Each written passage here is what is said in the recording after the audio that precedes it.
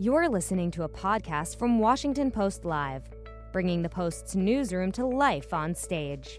British Ambassador to the U.S. Dame Karen Pierce and German Ambassador to the U.S. Emily Haber joined the Washington Post to discuss their nation's initial response to the coronavirus pandemic and plans for recovery.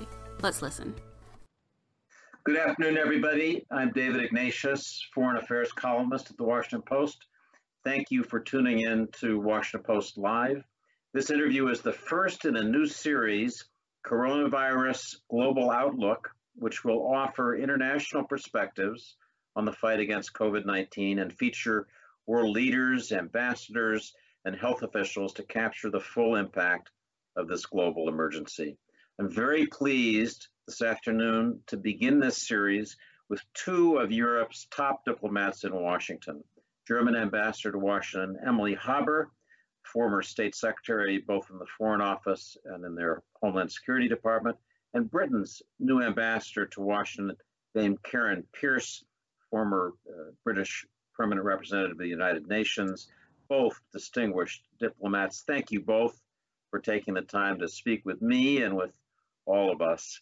Let me just start with the bottom line, the grim numbers. These are two key allies of the United States, two distinct and very different experiences with COVID-19. As of this morning, UK total cases 161,000 with 21,678 deaths. Germany 157,641 cases and 6,115 deaths, far fewer. The US, by contrast, 1 million cases and 58,000 deaths. So we're hoping today that we can all learn from each other's experience as we think about where we've been and where we're going with this pandemic. Ambassador Pierce, let me begin by asking you. Britain has a very visible sign of how hard this pandemic has hit in the hospitalization, indeed for a time in the emergency room of your new Prime Minister, Boris Johnson. And I want to ask you whether, from what you sense, that experience changed how he looked at this problem. He, before the crisis became severe, talked about it's okay to continue shaking hands and had a somewhat low-key response, some people said.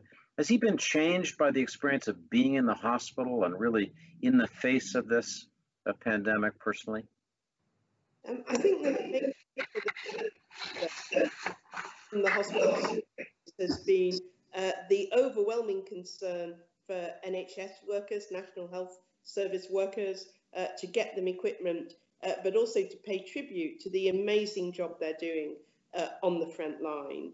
I think we'd already started to have a more significant lockdown before the Prime Minister went into hospital. And now he's come out, he's made it very clear that he wants to make sure we can avoid a second wave. That's very much on his mind.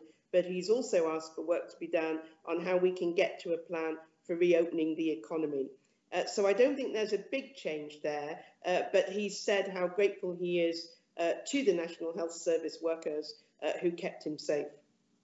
Ambassador Pierce, as we try to think, all of us, about lessons learned from what we've been living through, do you think it's a fair criticism to say that the United Kingdom was initially slow in organizing its response to this pandemic, and that's one of the takeaways? I think we wanted to follow the science right from the start, and then the science became clearer, and it was clear that in response to that, we had to adopt more stringent lockdown measures. So, as I say, we've tried to be led by the science, but it took us in a different direction than we had originally expected. We also have put more emphasis recently on testing. We're very admiring of what Germany has done on testing. I think that's been really critical. And so we have now upped all of our testing to try and get a grip of the virus. So that's a good point of transition to ask Ambassador Emily Haber from Germany to share with all of us, share with our audience, around the country, I hope around the world, why Germany has been more successful than many countries in containing this virus. The death count, as I noted at the outset, is far lower than many countries that are near you, similar to you.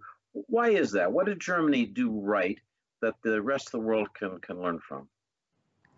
I noticed that many people here tend to paint the German case in different colors than cases across other European countries, which is not entirely true.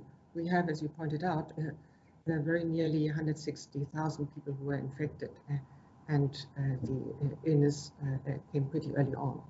But and we've put in place all the measures that the UK has put in place, or other European countries, or EU for that matter, including testing, contact tracing, hygiene rules, and so forth, lockdown, social distancing.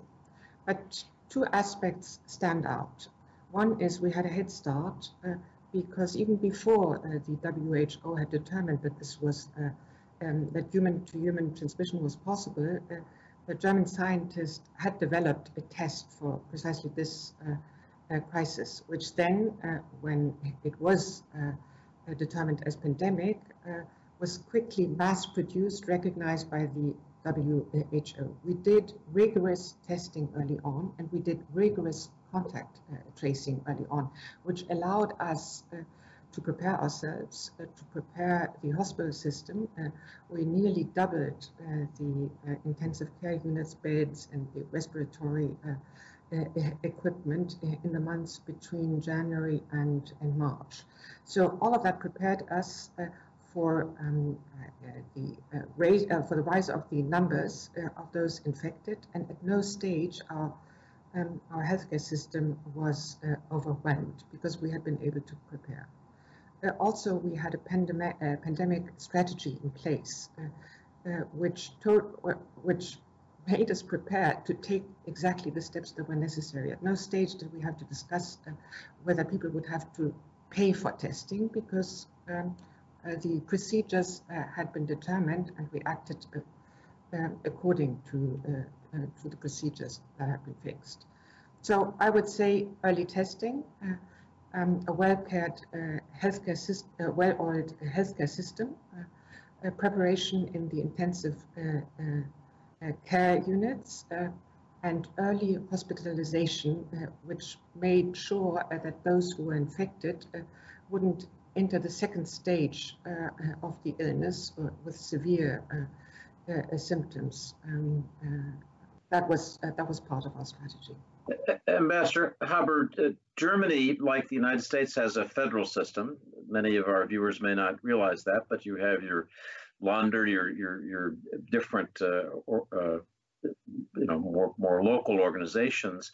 But you seem to have done a better job of coordinating those federal decentralized units with central planning than we've been able to do. And I wonder how you've been so successful at that. Is there a simple formula you could offer about how you're able to coordinate these decentralized operating units with a central plan? Well, first of all, decentralization was really a competitive edge, because decisions could be taken locally and not without referring to any federal level. So that was important. Also, we have structures in place that facilitated, because it always happened, it facilitates regular contacts, regular discussions, regular conferences between all health ministers and the federal health level. The same is true for the meetings and conferences of the Chancellor with the Prime Ministers of the federal states. So we had an intricate structure of referring to one another and coordinating in place. We didn't have to set it up. So one more question before I turn back to Ambassador Pierce, and that's about your leadership. We talked a moment ago about Boris Johnson's personal experience. I think the whole world was moved by his hospitalization, a very clear risk that he was facing. We note the joyous news today of the birth of a son ahead. So I want to ask you, Ambassador Haber, about your leader, your Chancellor Angela Merkel. It's often said that part of Germany's success is that it had someone who, in a way, was uniquely appropriate to deal with this kind of crisis. I read that she was herself a scientist. She was also the daughter of a Lutheran pastor, so she combined the scientific knowledge and a sense of compassion, which was the right mix. Maybe you could just say a few words about your chancellor and how you think she's responded to this crisis and why she seems to have gotten it pretty right. Well, the polls tell us that she personally, but the entirety of the government as well, has enjoyed great support for the course taken. And I would add that perhaps German citizens wouldn't have followed the guidelines issued by federal states and by the federal level had they not credited her, the government, and the federal governments of the federal states with credibility for the pretty tough course that we have chosen. Ambassador Pierce, I want to turn now to the question that we're all beginning really to think hard about, and that's how we return from this period of economic lockdown. Basically, our economies in the U.S., U.K., and Germany have all been essentially shuttered, and we're going to move now towards something more active. And I'd be grateful if you would lay out for us what the thinking is in Britain with your Prime Minister and his key advisors about this path toward reopening the British economy. And then I'll turn to Ambassador Haber and ask her about Germany. Well, thank you. Very much on everyone's mind, as I say, and the Prime Minister returned to work asking for plans to be drawn up for a roadmap for this. I think it has several key ingredients. One is phased. How do you phase the reopening of an economy? When do you reopen schools? What sort of businesses do you reopen? There may be something very important about getting outdoors industries going back first, construction, gardening, that sort of thing. There's something very important about help to businesses. We've been given a lot of loan guarantees to businesses, some 15% of our GDP. So that's an important element. We want to study global supply chains. Throughout this crisis, both Boris Johnson and Dominic Raab have been clear we want to keep the global economy moving. We want to keep trade flowing. At the same time, we need to have a proper look at what countries need to produce themselves to make them more resilient. And from our perspective, we're also very keen that we use our overseas aid to help developing countries get more resilient in health. And we think that's a very important part. And there's some interesting work going on vaccines that we might come on to. But I think those are the key ingredients for us. And there's something very important about the messaging around this. How to get people back to work safely. You had a shot earlier of our banner when we give news conferences: stay home, protect the NHS, save lives. We now need to find the right sort of message so that people can get back to work safely.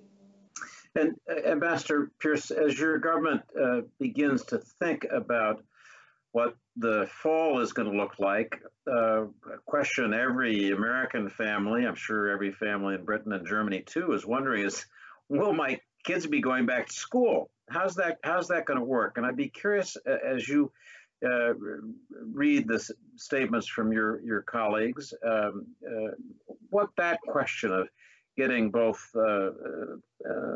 elementary, primary, high school students and university students back on their campuses in September. Does that seem possible to you?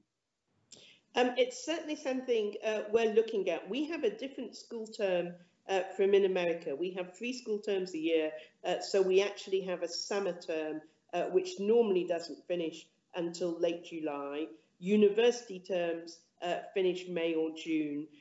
So I think it is hard to see the universities being able to get lots of people back this summer. I think there's a slightly different question about schools, whether primary school or high school, that will be looked at.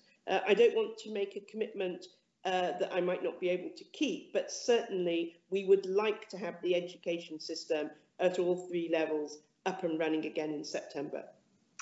That's fascinating. I had not heard that sharp statement. Ambassador Haber, let me ask you similarly about reopening in all its dimensions, and I'll start with German industry. Volkswagen, we read, was back at work on Monday, resuming production of vehicles, but under very different rules. And I wonder if you could explain to us what the view is of the Chancellor, government, and Germany's business leaders about the path back in manufacturing, distribution, all the other elements of commerce. Then we'll turn in a minute to the question of getting people back to school. But what about Volkswagen and the other businesses? The thinking in Germany is that we'll start very incrementally. The situation is still very fragile. We have a reproduction rate of the illness now at 0.9%, but it was slightly higher the days before and lower the days before that. So it's not stable as yet. And that's where we don't have a straight highway leading us to a complete reopening of the society. We'll decide as we move along, assessing the situation, assessing the effects of every single opening for the rest of the society, and constantly weighing the health security risks for the society against the economic risks. So now, in the first incremental steps, we have reopened a number of companies and a number of retail stores and a number of schools under very new rules, that is health rules, hygiene rules, etc. But what is certain for us is we'll work incrementally, and we'll decide and reassess as we move along. Now, just on the second point that my British colleague has made, what we do nationally doesn't happen in a completely separate universe. Everyone knows that this flu may come back. There may be different waves. So whatever we do within our national borders will possibly be affected, and we in turn can affect others by the degree of effectiveness in other countries, not only Europeans, but across the world. And this makes it very, very urgent that we take responsibility to help other countries and to make them more resilient, to equip them, to give humanitarian aid. Because much as everyone says we're in the same boat, yes, we are, and we can't afford to be as inward-looking and just fending for ourselves as, and I say that with some criticism too, as we've been, my country certainly has been in the very early stages of the crisis. That's well said, something we all need to think about more. Let me just ask you to focus on the question of students getting back to school. If I heard you right, you said that in some limited cases already this week, some schools are reopening. Tell us a little bit more about that, and then what you think Germany will look like as we end the summer and get into the normal beginning of the academic year. The understanding as of today is that schools will reopen, but not for all classes and not at the same time.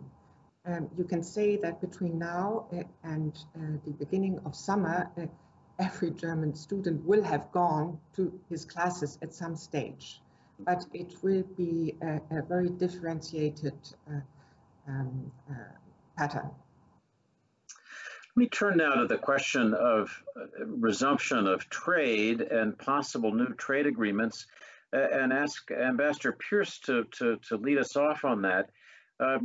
Dominic Raab, your foreign secretary, said today that he would like to see a rapid UK-EU trade deal by the end of this year. It was a comment he made, I think, this morning in London. Is that realistic under current circumstances? And what would you want to see in that UK-EU trade deal accomplished so quickly, as he said, as a stabilization mechanism? Well, we would like to try and conclude the EU-UK trade deal agreement, free trade deal, this year, as the Foreign Secretary said. It's a difficult timetable, but we believe it's possible. The situation at the moment is that we have several rounds with the European Union. One round has just concluded. Both sides are negotiators called David Frost. The European Union negotiator is Michel Barnier. Both are very skilled at their jobs. The next rounds will take place, and then there'll be a stock taking in June where they make a bigger assessment of progress made.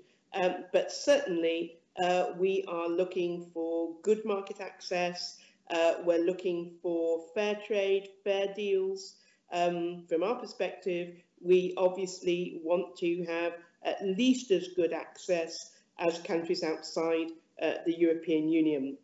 Now, the last round was in a little bit of doubt about that last point, but we hope it will be possible to move forward and be able to have a good, solid free trade deal by the end of the year. And Ambassador Pierce, you told Politico recently, not long after your arrival in the United States, that you'd like to see the U.S. and the U.K. get started in negotiation for a trade deal between our two countries. How's that going? Have you had any conversations yet with U.S. trade officials? Do you get any signal that they might be ready to begin that process soon? And what will you be looking for in that negotiation? I think it's COVID-19 is the reason why we haven't actually formally launched those negotiations. But there's a lot of will on both sides and a lot of preparations going on both sides. And so certainly we believe that's something that's achievable, but there are a couple more things to tie down before we actually have a formal launch. I think one of the important things about both trade deals, if you like, is that they would be an expression of confidence in the global economy's recovery after COVID-19. So I think there are big reasons, as well as trade reasons, to press ahead in the best way we can. And if I can talk more generally about economy and economic recovery, I think we also see it as a very good opportunity to try and bring back economic recovery and help other countries, particularly developing countries, get to grips with it in a more green and sustainable way than might otherwise have been the case. So we do see an opportunity there. I don't want to gloss over the difficulties. We've been talking about some of them, but I think there's a bit of an opportunity here. And if we can get it right, then we give the world economy a really good boost of confidence. So let me turn now to the question I think we all think most about when we think about the path back from this crisis, path back to good health and economic stability. I think of the 3 T's: tracing, testing, and therapies, new drug therapies. So, Ambassador Haber, on those 3 T's, Germany has been a leader in testing and tracing, but I noted an interesting pullback by your government from having a centralized app that people would use in the tracing process, and Germans who always worry about privacy issues seem to have felt that was a step too far. So just tell us briefly where you see Germany on my three T's list. On testing and tracing, you already made the relevant points. It's true, we pulled back from a federal solution in developing a tracing app. But this does not mean that we dropped the tracing app. We're working on it just this very minute. But it was felt after a very emotional public debate on the privacy issues that an app will only work if people accept it, and if people accept the urgency and the necessity and will actually participate. And that was the reason to reconsider the federal solution, the central solution, and revisit the earlier option of having a decentralized solution. In addition to the technological option, we have also set up healthcare tracing teams in every single healthcare authority in the German federal states, which on a personnel level, if you like, are doing the tracing too, because we feel tracing is important for getting to grips with the pandemic. Ambassador Pierce, we noted with interest, everybody studies vaccine development now in a way that we never did before. We have a deep personal interest in it. So we noted that an Oxford team, according to American reporting, is moving quite fast toward developing a vaccine. Tell us a little bit about what you know about progress towards therapies by Oxford, other universities in Britain, and how that looks to your government as you think about the future. How soon are we, the basic question we all wonder, how soon are we going to have therapeutic drugs, whether vaccines or others, that might significantly change how this feels for all of us? Well, as you say, Oxford University is pressing ahead. Trials have been promising. I think it's very difficult to put a date on it, unfortunately. And also, I think if we put a date on it and don't meet it, then we have a lot of people who then are worried when they have no need to be. But we will continue pressing ahead. There are also some companies here in America with both British and American connections who are looking at vaccines. And the WHO has a very big vaccine trial going on that takes in about 70 countries and 200 people taking part in that. So I think there's a very good global effort to try and find this vaccine. And then, of course, there'll be something about producing it. Do get a successful one. I know there are some people who think it's several months away, possibly longer. But I think the most important thing is that the companies, the universities, are really trying to build on the science and really trying to move things forward. I referred earlier to a vaccine summit that Germany and the UK and others were at last week. This is all about access to vaccines for countries around the world, and it's about trying to ensure that if a vaccine is developed, when it's developed, countries can have access to that vaccine on an equal basis. The British government's put in over $80 million to try and help that along. And I think that's a very important part of the vaccine discussion. Mm-hmm. So, ambassadors, we're getting near the end of our half hour. I have one more question that I want to ask each of you, which is a little bit more sensitive one, but it's one that I've been thinking about, and I think many people have. Do your governments think it would be appropriate, as we try to understand this pandemic that has affected the world so powerfully, that China open an credible, internationally supported investigation into the origins of this COVID-19 virus in Wuhan, we believe, late last year?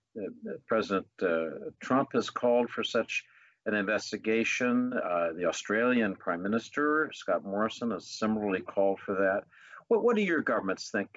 Ambassador Pierce, you start off. What's the British government view about whether there should be a open Chinese investigation that's transparent? I think that there certainly needs to be some sort of review/investigation into how the virus got started, the wet markets in China, which do carry public health risks. This is at least the third virus, I think, to come out of China before the century is a quarter old. And that's quite a significant risk. So there needs to be definitely some measures taken around that, whether they're done by China or with international cooperation. I think we need to discuss. I think we probably also need to discuss the response of the World Health Organization. We need to learn after all these crises, just as we did after Ebola in 2014, we need to learn how we can always do things better. And I think it's certainly the British government's position that we do need some reforms in WHO and looking at the international health regulations. Whether you put all those together or do them separately, I think for discussion among experts, but we would like to see those areas addressed. However, and I think it's an important however, at the moment, the most important thing is to cooperate on tackling the pandemic and get on top of the virus. So we would see these sorts of reviews and reforms and investigations as something to come later, and put the focus at the moment on international cooperation to make sure we really can overcome the problems we've got at the moment. Thank you. Ambassador Haber, we're at the end of our half hour. Any quick thoughts about the German view of whether this investigation, what happened in China, is appropriate? We have to have a dispassionate look into why the pandemic occurred, how it occurred, what mistakes have been made, where a lack of transparency may have contributed to the rush of contagion.